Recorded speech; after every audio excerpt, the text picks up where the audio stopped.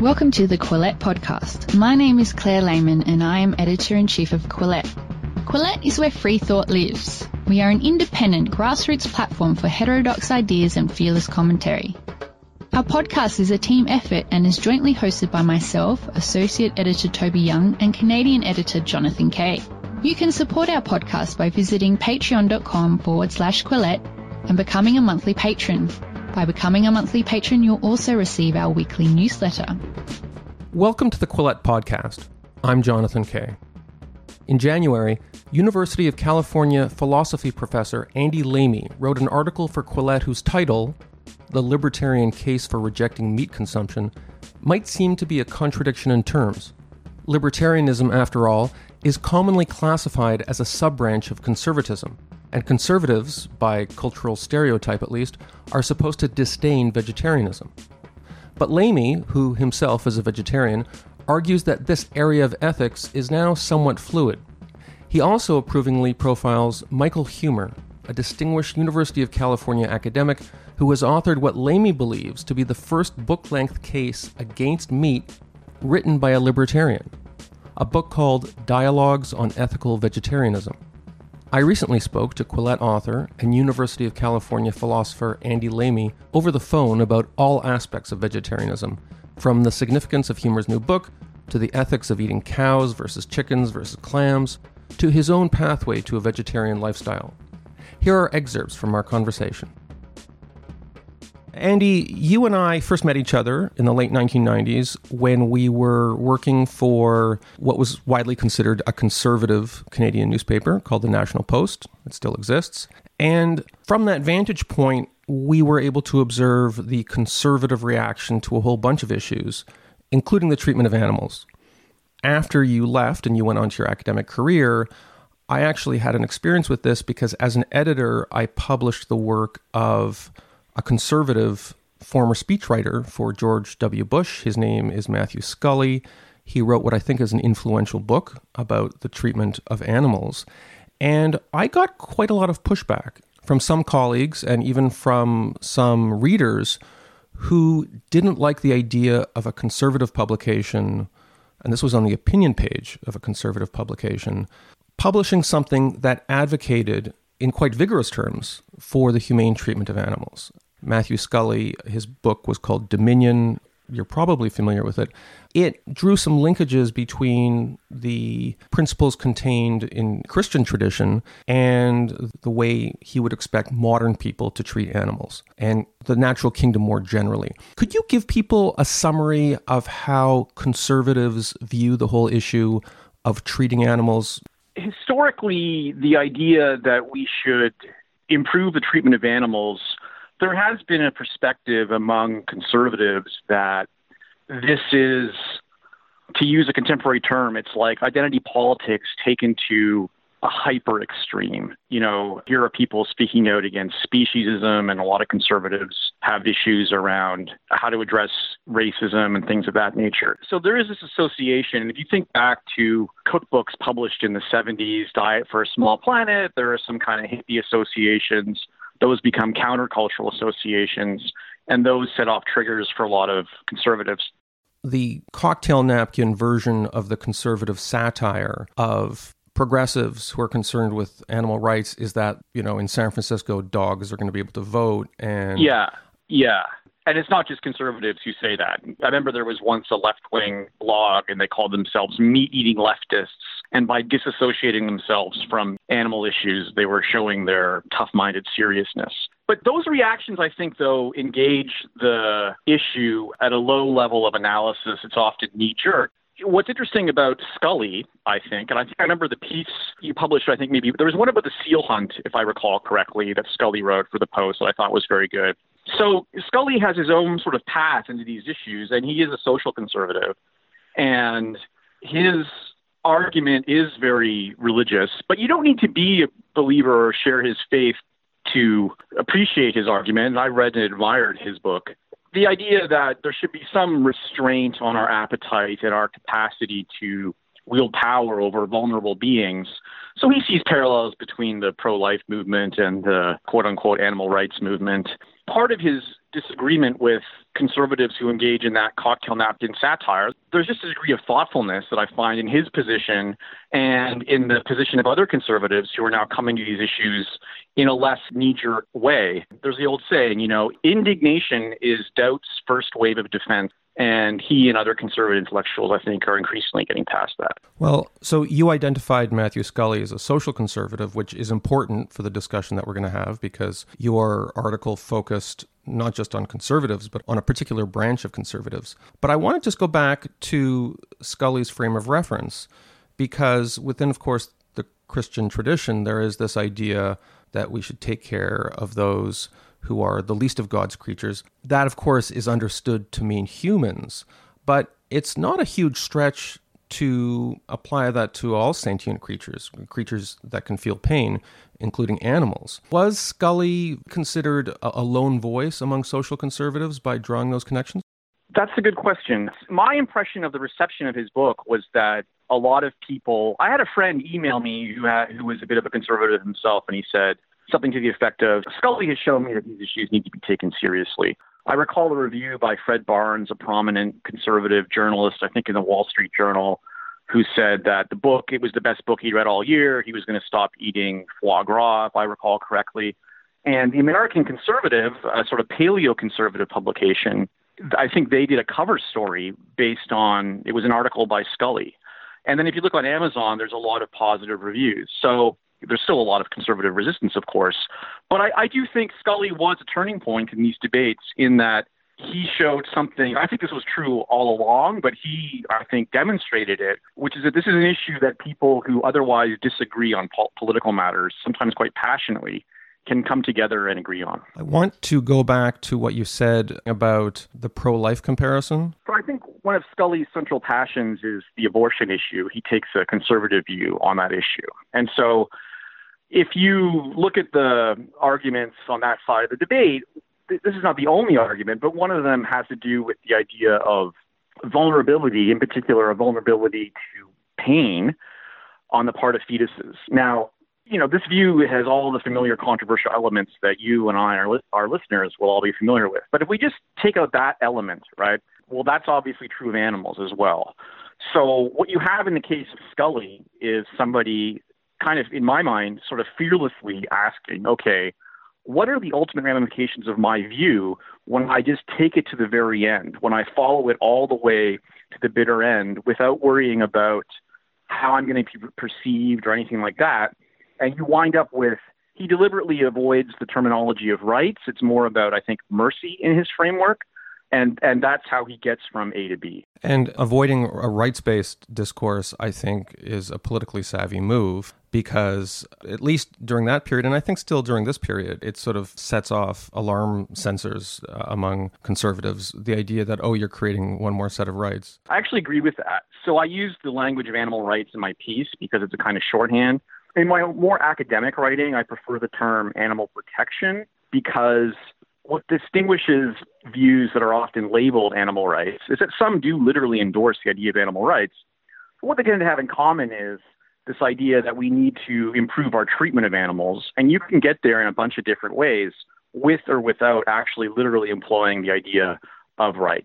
So I share this view that you're describing because one of the things that sometimes happens is we get bogged down into debates about the nature of rights, arcane questions of the foundations of rights, when really it seems that this debate is significant on a more practical level that doesn't really require any particular rights-based framework. I'm sure you've also observed some of the conflicting responses you get from ordinary people when these issues are raised, because the same people who will eat meat several times a day, they will also just go bananas on social media if they see a picture of some rich guy who's killed a zebra, or there was some dentist, I think, who had to go into hiding because he posed with I think it was a black rhino or something like that. Yeah. Have you done any thinking about just how completely incoherent we are when it comes to this issue? I mean, there is an obvious contradiction there. So what explains it, and I think Michael Huemer actually touches on this, and I think part of what's going on there is we're socialized into eating meat from an early age. We're creatures of society, and that penetrates very deeply. Whereas something like hunting, especially exotic animals, we're not socialized into that. That creates the possibility to view it in a different way. So one way to resolve that contradiction would just be to say, fine, we don't care about any animals. And that would be consistent, but I think if my choice were a consistent cruelty and an inconsistent, to use Scully's term, mercy for animals, I would actually favor the inconsistent mercy. But of course, and best of all, I think would be a more consistent, humane attitude. A century ago, or certainly a century and a half ago, the majority of Americans lived on farms. And they had everyday familiarity with animal husbandry and the birth of animals, the slaughter of animals, the butchering of animals. Of course, that's changed. Some critics have said that there's a certain sentimentality that has creeped into the way we think about animals. So on one hand, we're completely insulated from the industrial killing of animals. On the other hand, we're also very sentimental when we see images of animals, and we respond maybe in an effusive way. So as far as the charge of sentimentalism goes, I think what's really going on is those critics ultimately reject the case for animal rights. Scully does a really good job pointing out a lot of sentimentalism on the other side of the issue. So a lot of writing about hunting, for example, is just filled with treacle and schmaltz about how, and then I killed the animal and I appreciate it more and I'm a better person now. It's like, give me a break. So both sides, I think, can kind of get bogged down in accusations of sentimentalism directed at the other side. And there is probably maybe some sentimentalism on both sides. But the historical changing nature of our relationship, I think those critics assume that that's why this new view is arising. But it seems to me there's a better explanation, and of course this is tendentious, but the argument for the pro-animal view strikes me as much stronger than the traditional view justifying our old habits, our old attitudes, our old practices. So I think it's kind of a red herring to get into stuff about sentimentality or changing historical circumstances. I think everything hinges on which side has the better argument, and we get bogged down in these side issues, in my experience, as a kind of substitute for the real heart of the matter, which is addressing the moral standing and taking that question as an argument. There are right now other cultures where eating meat is simply not part of the daily or even weekly routine. And I'm thinking of some parts of India where vegetarian cuisine is mainstream cuisine. What are the common elements in those societies where vegetarianism is a mainstream baseline cultural practice? Well, my sense is that it's usually religiously motivated. There's stories about Jain monks wearing masks or veils so they don't inhale insects and stuff like that. Like the ancient Pythagoreans didn't eat animals because they had these views about reincarnation. So it's a pretty happy coincidence if you're a vegetarian that you can go to these restaurants. And I've met people from India, and when they find out that a Western person is vegetarian, they feel a connection. But of course, I think they're ultimately coming from very different starting points. So you're talking about a religious starting point, which leads you to a humane way of eating. Could you share a little bit about your own pathway, how you came to be a vegetarian? And I'm not sure, are you a vegan as well? I would say I'm about 98% vegan at this point. So I took a philosophy class when I was undergraduate. I signed up for a class in political philosophy, and the last third of the class wound up being on the moral standing of animals. When the professor, when she presented these arguments, maybe they either offended me or I thought they were just the most ridiculous thing I ever heard. I wore a leather jacket in those days, so I would get into long back and forths with her. I remember at one point saying, well, you can't impose these views on people. And she said, well, forget about that for the time being. This isn't about legislating for others. It's about self-legislating. What are you going to do? So the arguments basically persuaded me, but, that didn't change my behavior at first. So there was this strange, 6-year period in my life where I accepted these arguments, but I didn't make any behavioral change. And in hindsight, I think maybe part of me was afraid to. And then one day I was working for a newspaper in Ottawa, Canada, and thinking about my own political views during that time. And I thought, well, if I'm going to adopt strange political views, I might as well go whole hog and start thinking about vegetarianism. That's really sort of how it started for me. Again, I'm not vegetarian. Feel guilty about it all the time, among other sources of guilt. But one thing that's always struck me as weird is that there are people who get kind of like angry when they meet vegetarians, and I'm wondering if it's a defense mechanism. There's one guy in particular, he's a friend of mine, he's a religious Jew, and he's married to an extremely religious Jew. His spouse is extremely focused on the laws of kashrut and when you can eat and what you can eat. And of course, Jewish dietary laws are not vegetarian. Anyway, so my friend announced to the world and to his wife that he was going to become a vegetarian. Being a vegetarian, by the way, made it much easier for him to abide by Jewish dietary law. But what was strange is that very, very religious Jews were like strangely hostile to this. And we were trying to figure it out. And the speculation was that they thought, well, there can only really be one system of morality here. And if you're adopting the rules of kashrut, it means that you shouldn't be privileging this vegetarian thing, even if they're not mutually exclusive. One thing that can sometimes happen in those kinds of cases is people may fear that, in this case, the Jewish spouse comes home and says, I'm vegetarian.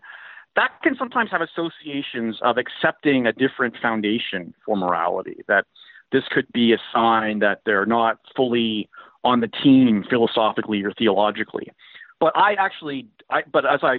own view is the opposite. As I've said before, I think this idea is actually compatible with a wide variety of political, philosophical, religious views. The other thing I think is maybe a little bit shallower is that people feel judged. People, I guess, feel like this aspect of life that is 90% of the time regarded as normal and just how we do things, then somebody comes along who doesn't do it, and it suddenly becomes a question in a way that it wasn't before. And that can be a bit uncomfortable. And even like vegetarians even get that from vegans sometimes, so, and maybe there's somebody out there who can do that even with vegans. I'm not sure. So let's talk about the substance of your article, because your article was very specifically about libertarian thinkers and the treatment of animals. And it goes to my mind, one of the real problems with libertarianism as a systematic creed, because to take the abortion issue, strong articulations of libertarianism can either militate very strongly in favor of abortion rights, if you focus on the rights of the mother, or the very same creed can militate strongly in favor of not permitting abortion if you focus on the fetus.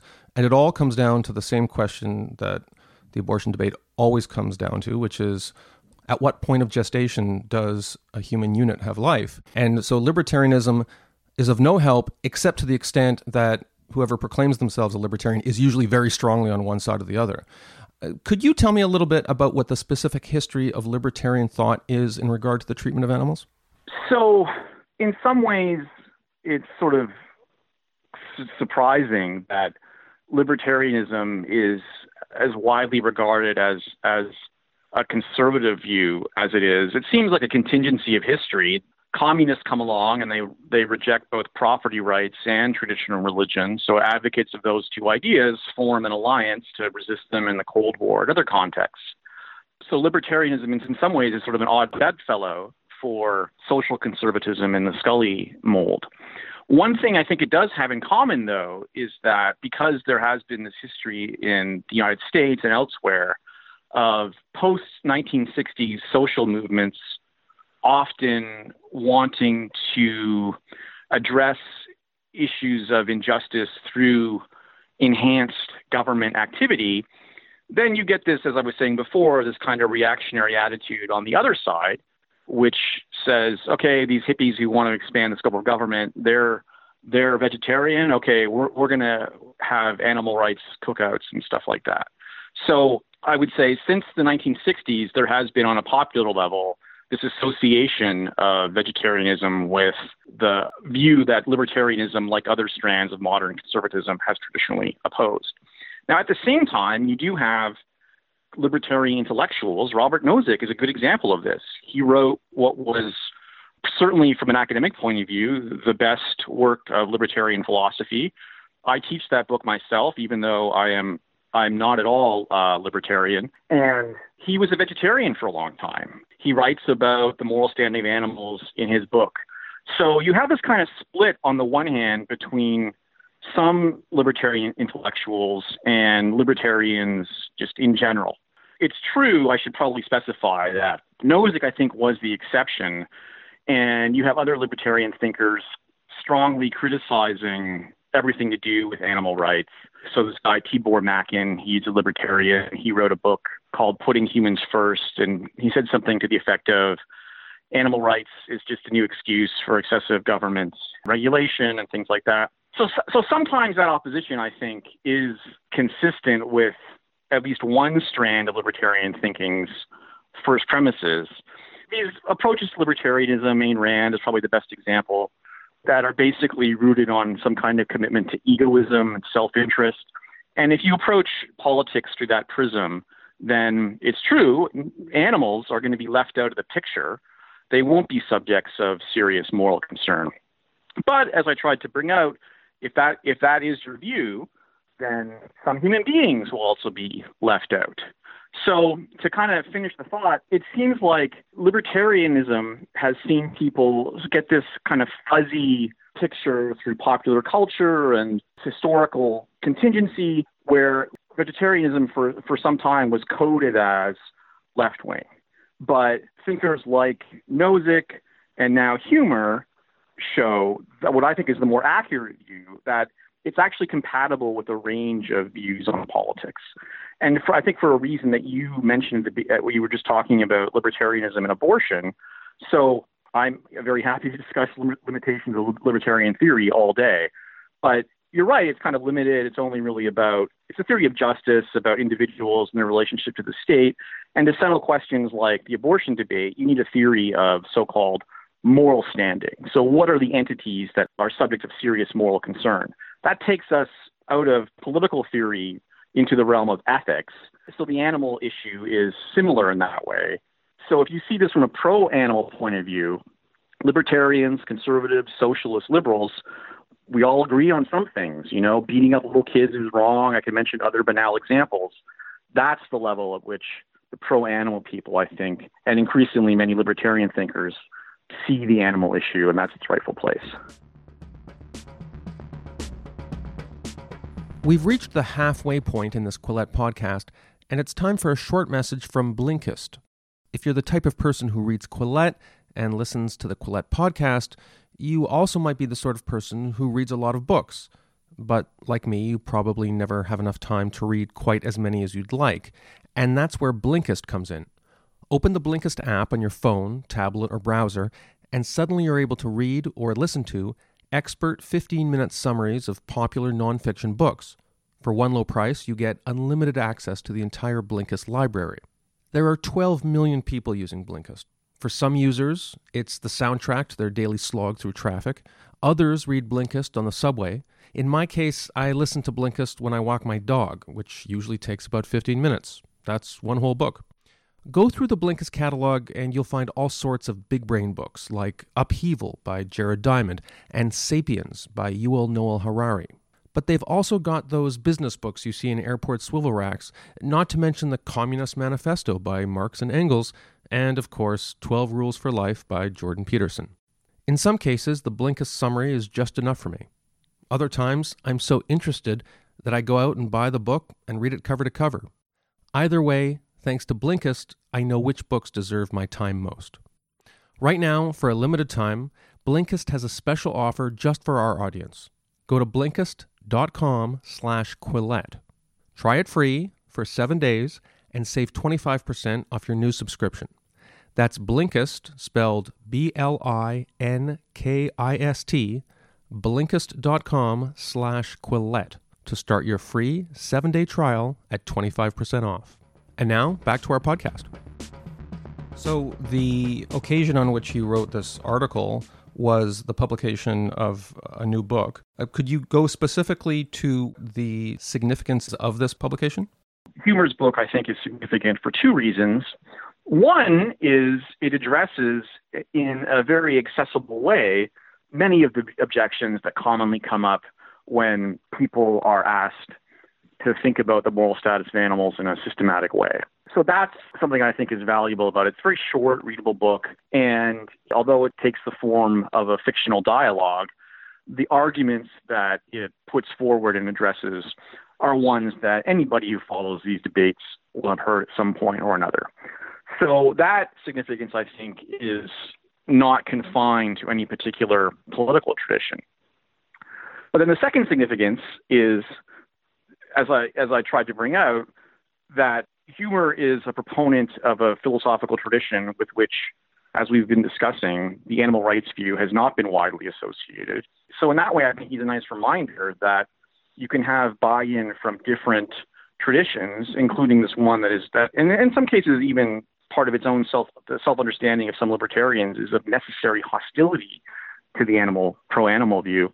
So I think the second way it's significant is that, to put it simply, he breaks a stereotype. If you go have dinner with Michael Huemer, he's not going to take you to a yoga class afterwards. You know, he might take you to a gun range. Yeah, although I did check his photo, and that photo didn't do anything to break the stereotypes. And I mean, you began your piece with a quote. I think it's fairly well known among both vegetarians and opponents of vegetarianism, where it's this essay Orwell was writing had nothing to do with vegetarianism. There's just this one point where Orwell goes off on this rant about some of the eccentric socialists who were hurting the movement, and in his long list, there's a reference to vegetarianism.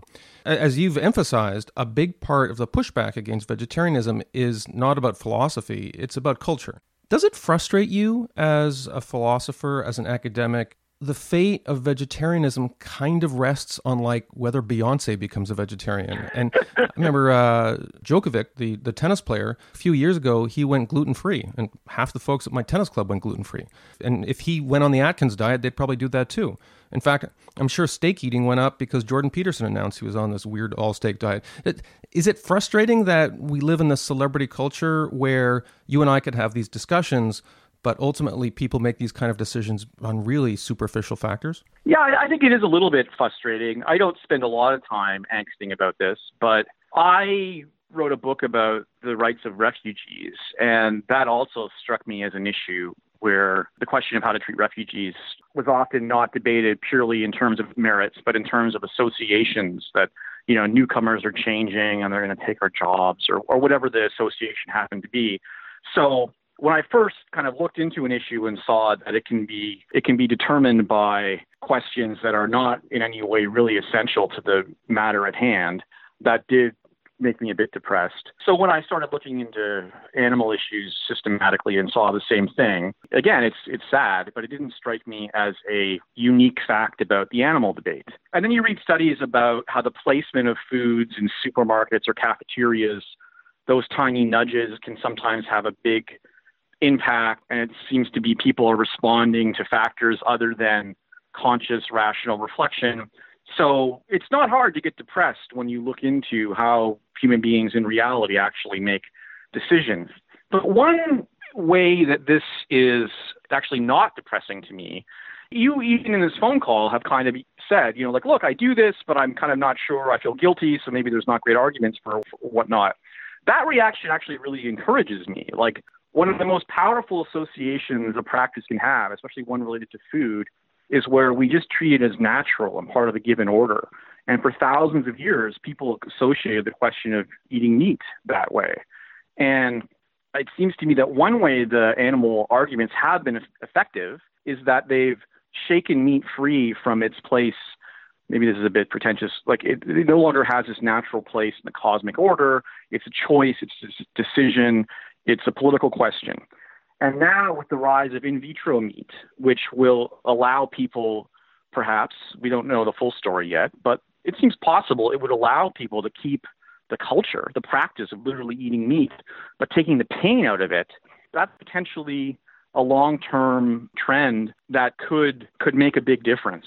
Well, there's nothing more delicious than the words in vitro burger. A&W, which, as you know, because you're from Canada, is a fast food chain here in Canada. They recently, well, maybe not so recently, their burger was called Beyond Meat. And I remember when it came out, I thought, no one's going to eat that. That's like Soylent Green or something. But it's actually been incredibly popular. And some of their restaurants haven't been able to keep it in stock.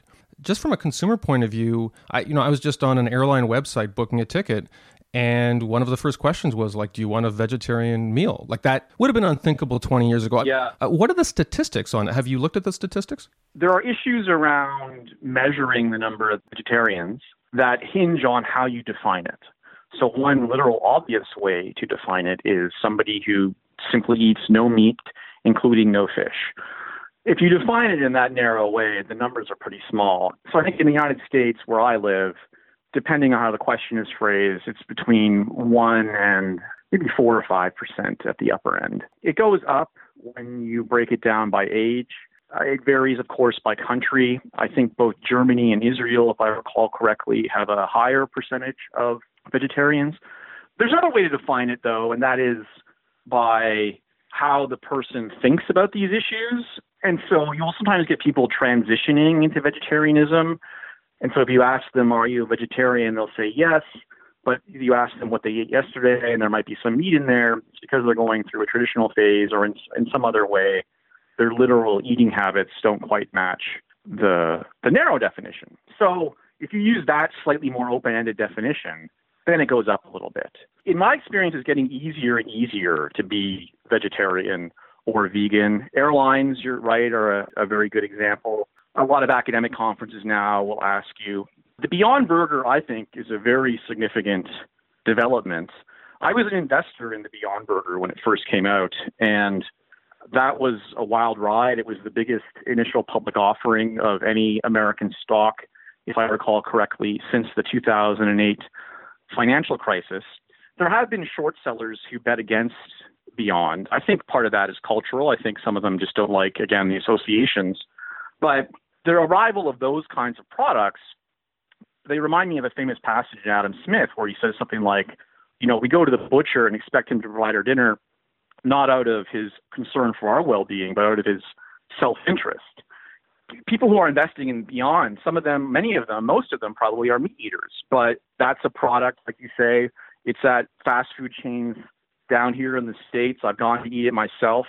That is also another sign of how things are changing, I think especially for Generation Z or Generation Z, as young people are called. Someone gave me a utilitarian argument for the type of meat they eat. And he said, well, I eat steak. I don't eat chicken because a single cow can provide hundreds of meals, whereas when you kill a chicken, it's usually only one or two, which seemed at the time like a really weird argument, but kind of makes sense. Have you ever heard that sort of thing? I have, yeah. And I've actually written about versions of that argument. So in my book, I have a chapter on what I call burger veganism, which is basically the view you just described.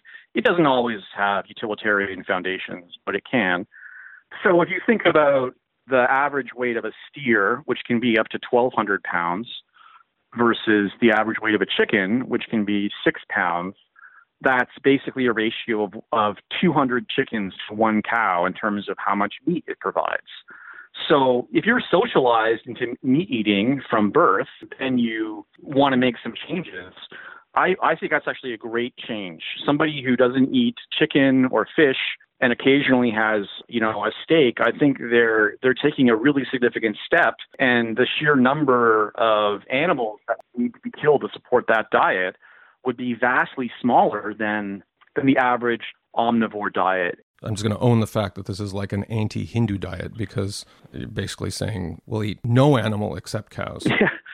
Although theoretically, if you genetically engineered like a 10,000 pound cow, that would actually lessen the overall suffering. Utilitarianism kind of breaks down when it comes to animal rights. And I think you acknowledge as much, and utilitarians such as Peter Singer have acknowledged as much, because then you get into the question of like, well, should we be going out into the wild and saving animals that are fighting each other and causing each other pain? Has there been any serious and coherent utilitarian approach to the pain and suffering of animals? I think you put your finger on a genuine issue. Before criticizing utilitarianism, and I ultimately am not a utilitarian, but I think it has one very positive feature in that it is able to include animals in the moral community, in the community of entities whose interests we should take seriously. It can do that because it says, well, you're a member of the moral community if you can experience pleasure or pain. And there are rival views, and I mentioned some in my piece, the whole social contract tradition, can you engage in hypothetical contracts? And no, you can't. So we got to either exclude you or make up ultimately very unbelievable stories about why a contractarian account can include. The example I gave was the seriously mentally disabled. There's just something very kind of clean and straightforward, and to my mind, intuitive about the idea that entities matter insofar as they can experience pleasure or pain. But then you're right, we do come to this question of what about wild animal suffering? So Peter Singer has a discussion in Animal Liberation where he says, well, the empirical consequences would likely be significant unintended consequences. He gives the example of releasing rabbits into Australia as a means of, I can't remember exactly why they did it, but that certainly didn't work out very well. But so number one, that's not really a philosophical response. That's an empirical prediction. And I certainly agree that at a large scale, it would likely be disastrous if we were to intervene and start policing nature, as they call it. So there's one view I've read, and this is very radical. There's one view I've read that said, look, if someday we do have the power to take the suffering out of the nature, we're talking 10,000 years from now, without destroying the environment, then it's not clear that that would be so bad to do. I'm not sure about that view. I think that's pretty far out. We have more immediate practical questions to focus on. I think the other area where utilitarianism gets counterintuitive pretty quickly is when we think about questions related to bringing animals into existence. So most farm animals live miserable lives, but you might imagine some kind of farming that is not so miserable for them. Would we then be obliged to bring them into existence in order to increase overall happiness that way? And if we go that far, why not do the same thing with human beings, including human beings who are unlike animals and fully self-conscious and persons? And at that point, I feel like I've kind of lost my mooring and feel, no, I don't think we have those kinds of obligations. And I think that, to my mind, is a good reason not to be utilitarian. Much of the discussion in your article goes to the question of when a person becomes a true moral person for philosophical purposes, when they have, I don't know the terms of art here, but sort of personhood in regard to philosophical analysis. Mm-hmm. It struck me as if you'll forgive the term, a very binary way of looking at creatures. They either have moral personhood or they don't.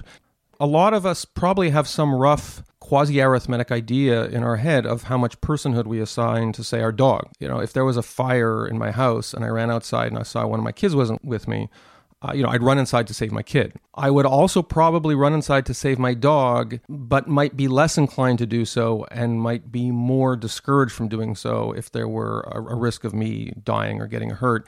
Is it a limiting factor in the moral philosophy you're talking about that it's sort of a 1-0 binary typology in regard to whether someone gets moral personhood? So traditionally, the theories of moral standing that I draw on in my article, it's true that traditionally they have been what are sometimes called two-level theories. There's sentience and there's personhood, and those are really the only two levels or stages of moral standing out there. Tangent, because most mollusks don't have any sentience, I think you tell people they can eat all the oysters and clams they want, right? Right. So there are people who do want to make distinctions within either of those two categories. And it's especially acute given that nature is not a binary. Nature is sort of a continuum of different abilities.